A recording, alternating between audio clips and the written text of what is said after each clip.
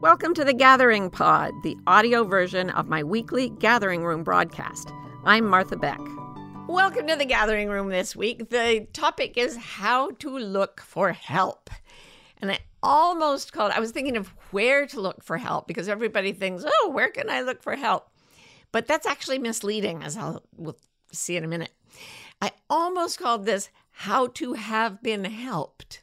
For those of you who do not have English as a first language, I don't even know what to tell you that conjugation is. Even if you do have English as your first language, how to have been helped is sort of the real agenda for today. One psychologist found that people spend most of their money and time trying to create positive memories. So we want not necessarily just the experience of something, but the experience of remembering the something. Because it's the experience of remembering all our somethings that sort of create our image of what the universe is like and what our place in it really is. So if we think of how to have been helped, it's like finding the universe a friendly place, being able to find help everywhere because you look back on the life you've lived and you remember having been helped. Now, every single one of us can look back on life and remember times when we needed help, without question, right? We are born little and helpless, and we really, really need help. Not all of us look back and say, oh, I was helped this time, I was helped that time. And some of us may feel like we were never helped. That's a grim life. And when we believe that, we have what's called learned helplessness. We don't look for help anywhere. We don't expect help. We don't even try to help ourselves because we've learned that it's pointless. All of this came from me reading yesterday a poem by Kay Ryan, who was a poet laureate for a while. And she took it from a quotation from Charles Darwin's autobiography. And what he says is, looking back on his childhood, he would ask for help from whatever higher power. And he would say, I marvel at how generally I was aided. So Kay Ryan wrote this poem about, I marvel at how generally I am aided. This is how it goes. How frequently the availability of help is demonstrated. I have had unbridgeable distances collapse and opposite objects coalesce enough to think duress itself may be a form of prayer. So she's looking back and saying, I was helped here, I was helped here. Unbridgeable distance collapsed. Oh, unlike objects coalesced. Wow, look at all the times that I've had sort of miraculous help in my life. The key to getting help, if you need it now, and who doesn't? I do. The key to getting help now is to think this way about having been helped. So this is how to look for help. First, we look back and instead of holding the image of ourselves as needing help, which is one of the ways people try to get it. They show how needy they are. Oh, I'm really, really broken and crippled and impoverished and miserable. Now, that certainly does get some help from people. But it tends to leave us, that way of thinking leaves us having been hurt instead of having been helped. So the focus, when you focus on need, creates a lifetime that feels like nothing but need. In fact, we're much more likely to be helped now and in the future if we see ourselves not as people who need help, but people who've always ultimately received help. So Anne Lamott writes about this in one of her books. She writes a joke about this guy who he walks into a bar in northern Canada, sits down at the bar, he orders a double scotch, and he says to the bartender, I'll tell you, I used to be a believer. I used to think there was a higher power in the universe, and then I had to go through this. And the bartender says, what? And he said, well, I got lost in the snow. I got lost in the woods, and I was completely alone. And I fell in a hole, and I couldn't get out. And I'm telling you, I prayed, and I begged, and I asked whatever is out there to help me. And nothing happened. And the bartender says, well, how did you get back here? And the guy says, oh, yeah, after a while, some stupid hiker came along. The point of this is that we often tend to see ordinary things as if they are not miraculous help, when in fact we could choose to see even the most ordinary things as the arrival of miraculous helpers. I love, and I often quote to y'all, Rumi's poem, The Zero Circle, that starts, "Be helpless, dumbfounded, unable to say yes or no.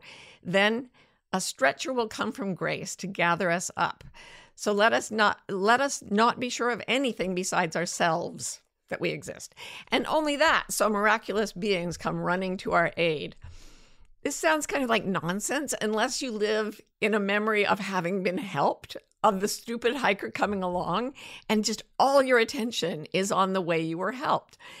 I don't know if you saw there was this dumb trope on Saturday Night Live where people would pretend that they were crushing other people's heads. So it's like if I put my hand like this and I say, "I'm crushing," this is Facebook, "I'm crushing my head," or on Instagram, "I'm crushing my head." So whatever's in the foreground looks immense and whatever's in the background looks small.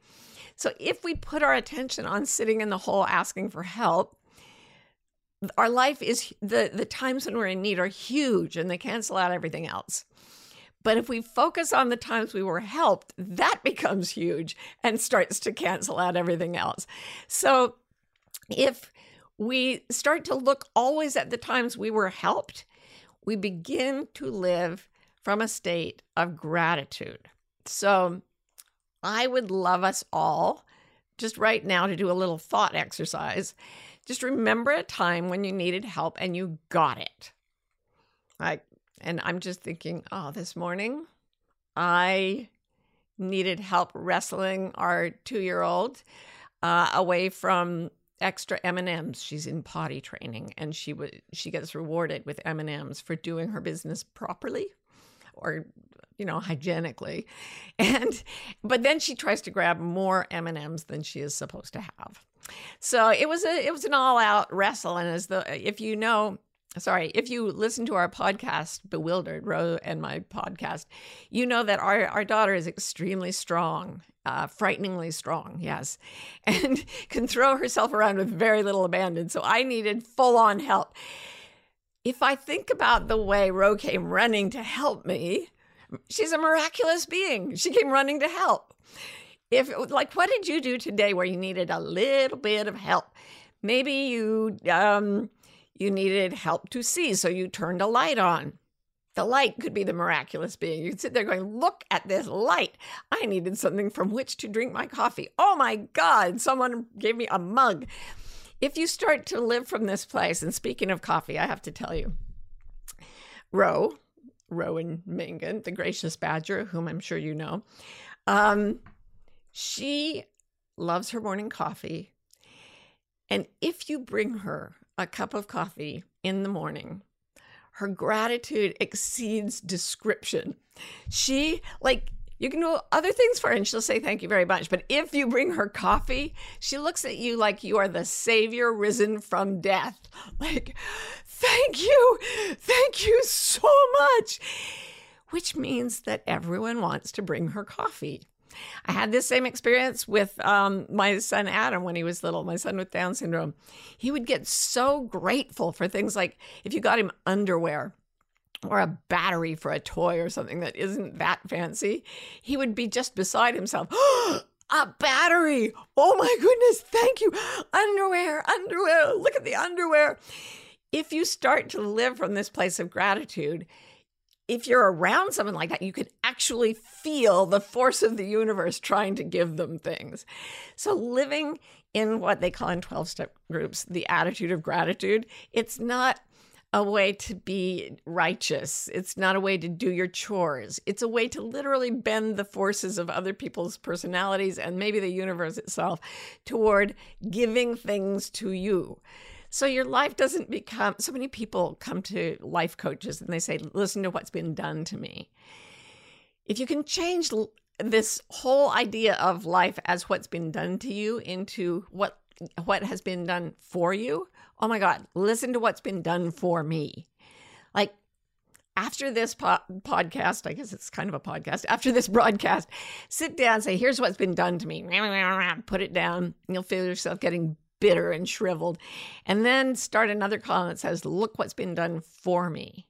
And pick even the smallest things and just start listing.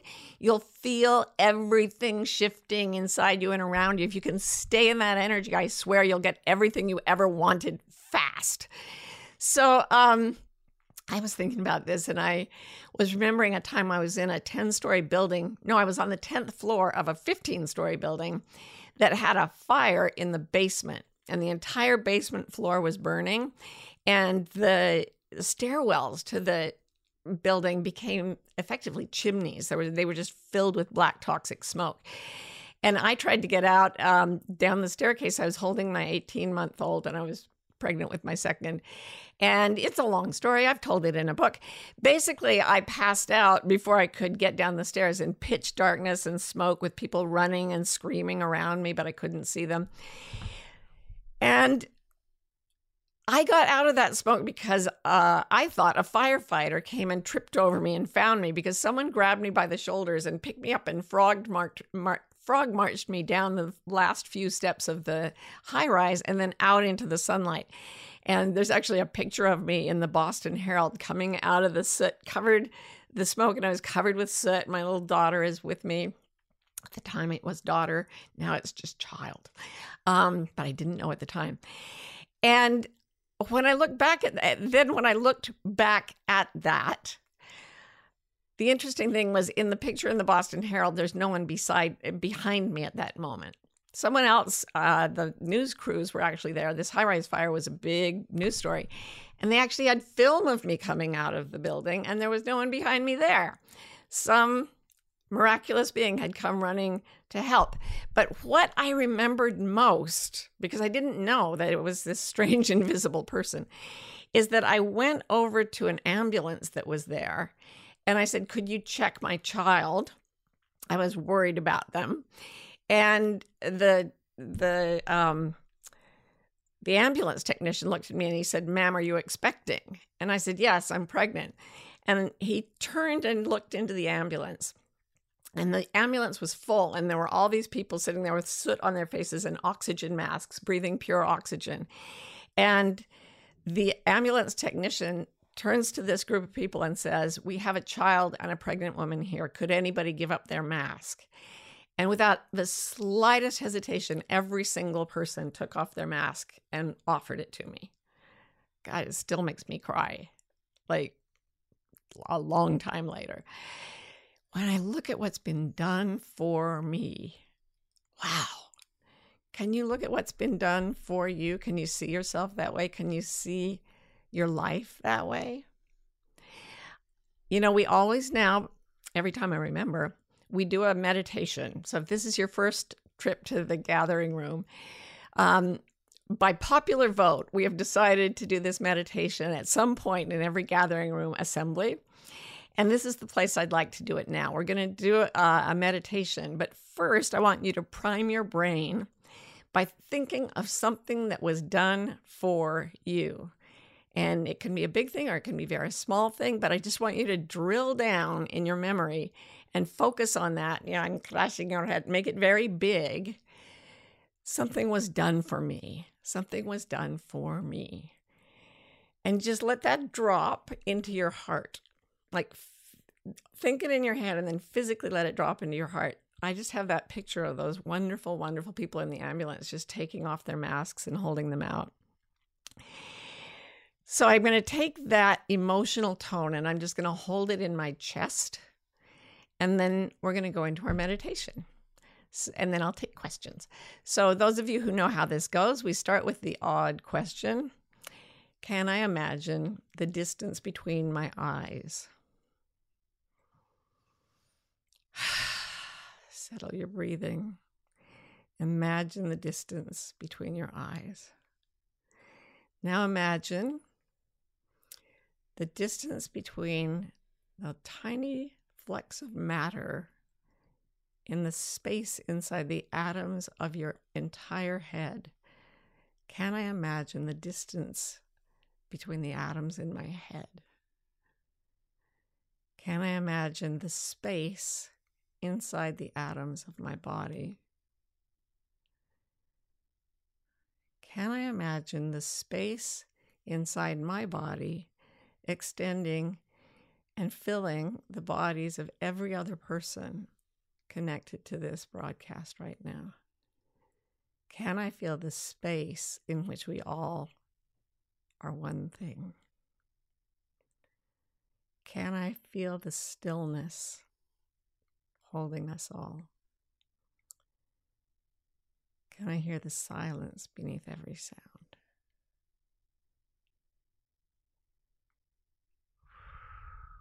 And then go to your heart and just think, look what's been done for me. All I have to see is that you've all shown up here today. Look what's been done for me. You beautiful people.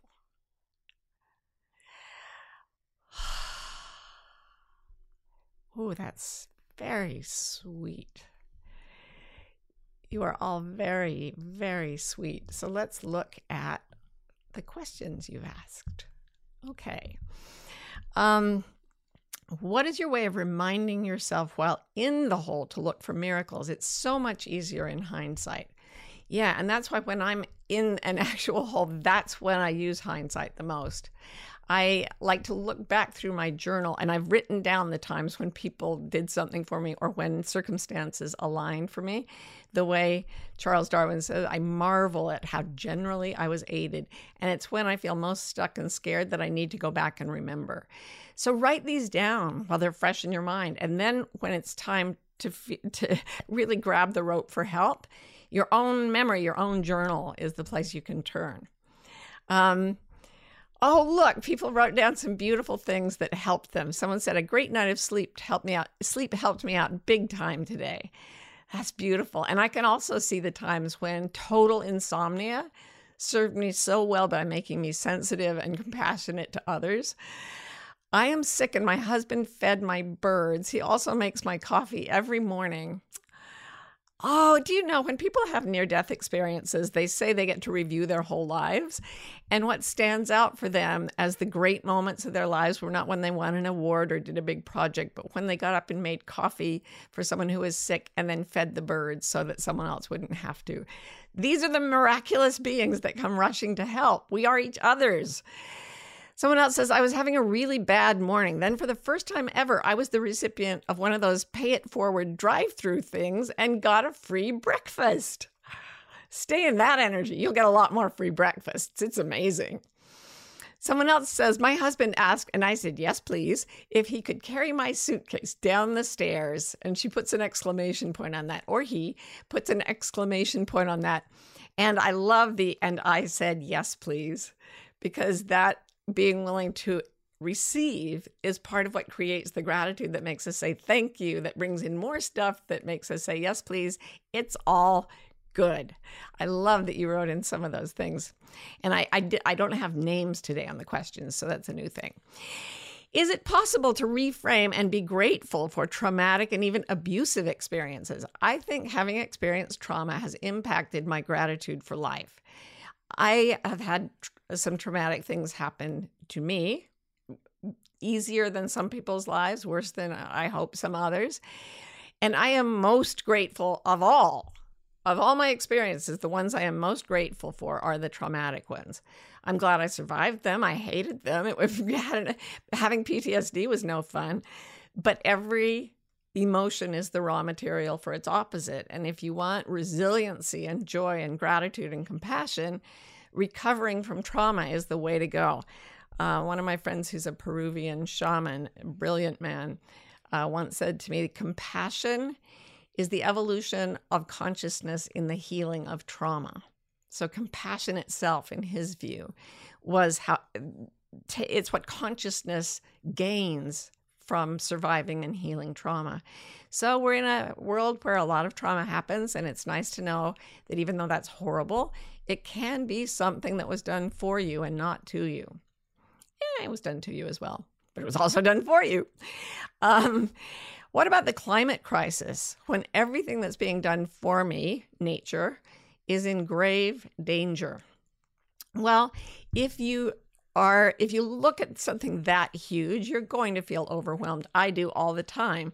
And the way I react when I feel overwhelmed is that I become very passive and limp, and I tend to give up. If instead I start turning my attention to places where things were healed and restored, I start to get much more optimistic. And for example, when I go to my favorite place in South Africa, this game reserve called Londolozi, and I hear again the story of how that land was totally stripped of its natural life and then put back together by just a few people working for decades, yes, but decades isn't that much if you can really restore the land to normal. And I get to go to that place and see this gorgeous, healed, natural landscape. And then I think, oh my God, look what's been done for me. I've been shown this.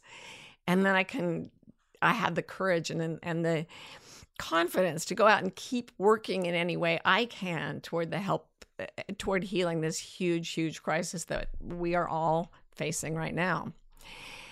How do you overcome the feeling of inadequacy or unworthiness if you need help? Well, just think of it this way. If you went to a nursery where there were a lot of new babies and one of them needed help, would you say, okay, that particular baby, nah, not worth it? Every single person is a miracle. And if you can just think of yourself as one of those babies in the nursery, you don't have to be special, you don't have to have done anything spectacular, you would try to help a baby in distress. All of us, when we're in distress, we are just grown-up babies who have the same preciousness and the same value that all babies do and always will. So just stop thinking about yourself in particular and think of yourself as one of the precious babies, and that will help. At least it helps me. So what happens if you're open to asking for help, but you don't know exactly what you need? Then you ask, please help me figure out what I need. I've had some amazing things come into my life when people finally said to me, I think this is what you are really needing. Like someone helped me start my own business, which is still going. And I didn't know I wanted a business. I was raised to think business people were bad. That was my family mythology. And when someone sat me down and said, what you really want is your own business, I was like, whoa, blew my mind. But it gave me a foundation that has, helped me survive ever since. Is it a good idea to be positive and grateful about things that haven't happened yet? Or is that kind of lying to ourselves? I love being grateful for things that haven't happened yet, but I don't pretend that I'm going to force it to happen with my mind. I can't control anything with my thoughts, people, not even my thoughts. So what I do is I like to bask in the feeling of it having happened while knowing that that's something I'm making up. But that's all right. That's part of the special attention aperture that attracts help. So the more you do that, the more people are, and the forces that be, I think, are going to give you positive things to be happy about because you've been anticipating them. Another one, how about asking for help but feeling weak or disempowered by that? How to ask for help and keep one's head up tall. That takes a lot of courage. And it takes one thing you can do that will make it much easier is when you feel inclined to help others, you do it. You readily become a person who goes to help. And then you'll find that some people are can't receive it and they're really awkward. And other people receive it graciously and are very thankful. And it will help you start to see the kind of recipient you want to be. So help others and you will find the way to ask for help and still keep your dignity. Okay, and you'll know you're just paying it forward. How can we get better at accessing wordlessness? Trying to cultivate more mindfulness and wordlessness in my life since reading Steering by Starlight. Yay! The best way I know to get into wordlessness is to soften the focus of your attention. So that meditation we did, the distance between your eyes, is meant to help you soften your attention focus. Another way you can do it is like if you're looking at my face right now, focus your eyes sharply on what you see. And then instead of having a sharp gaze, widen the perception the perceptual field of your attention. See, I'm getting less able to talk even describing it, till you see everything all the way to the periphery of your vision. And then instead of making one thing focal, just let everything be equal. And as you just look with a soft focus at everything at once, you'll find yourself dropping in. That's how I start all my meditations, and it works really, really well. Okay. Oh, someone says, thank you for Wayfinder training. Yay!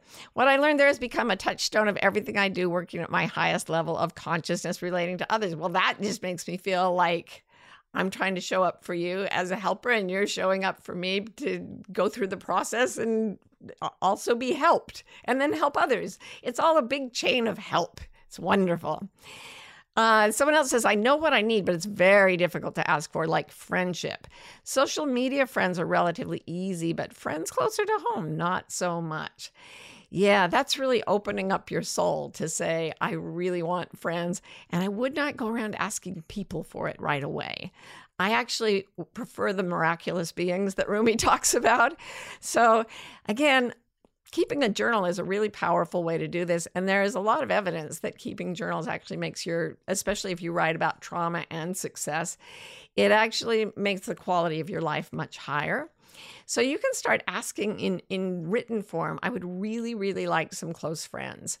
And then try allowing yourself to be pulled in different directions. There's a subtle pulling sensation that happens.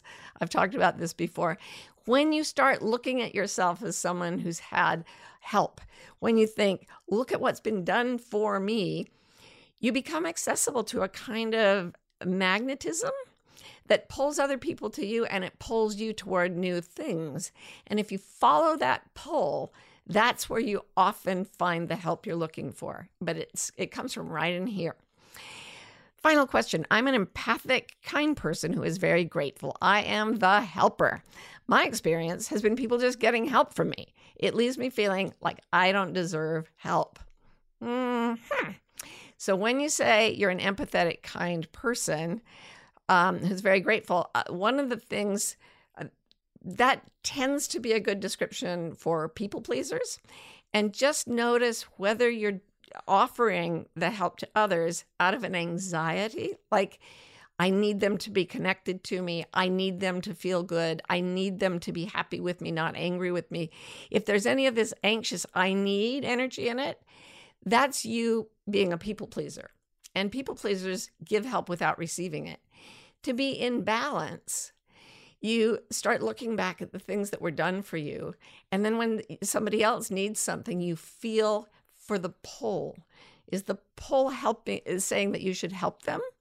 Or is the pull saying, no, go somewhere else, do something else? So you're taking your attention off their need and you're focusing it on the feeling in your own self that is guiding you through this life. And it will guide you to the people who will give back to you. That used to be a big problem for me. Now I'm just surrounded by people who offer me the most incredible help. And in fact, a few of them were at my house this weekend, and somebody gave me that poem that says, I'm going to read it again to close. It's by Kay Ryan, quoting Charles Darwin. I marvel at how generally I am aided, how frequently the availability of help is demonstrated. So I would like to just thank you for showing up to help me have a happier day, to help me feel connected, to help us all join in a community that can just bring us up a little bit so that miraculous beings will come running for help to help us and get help from us. Thank you so much for all the help you always give me. Look what's been done for me. It's amazing. I'll see you again next week on The Gathering Room.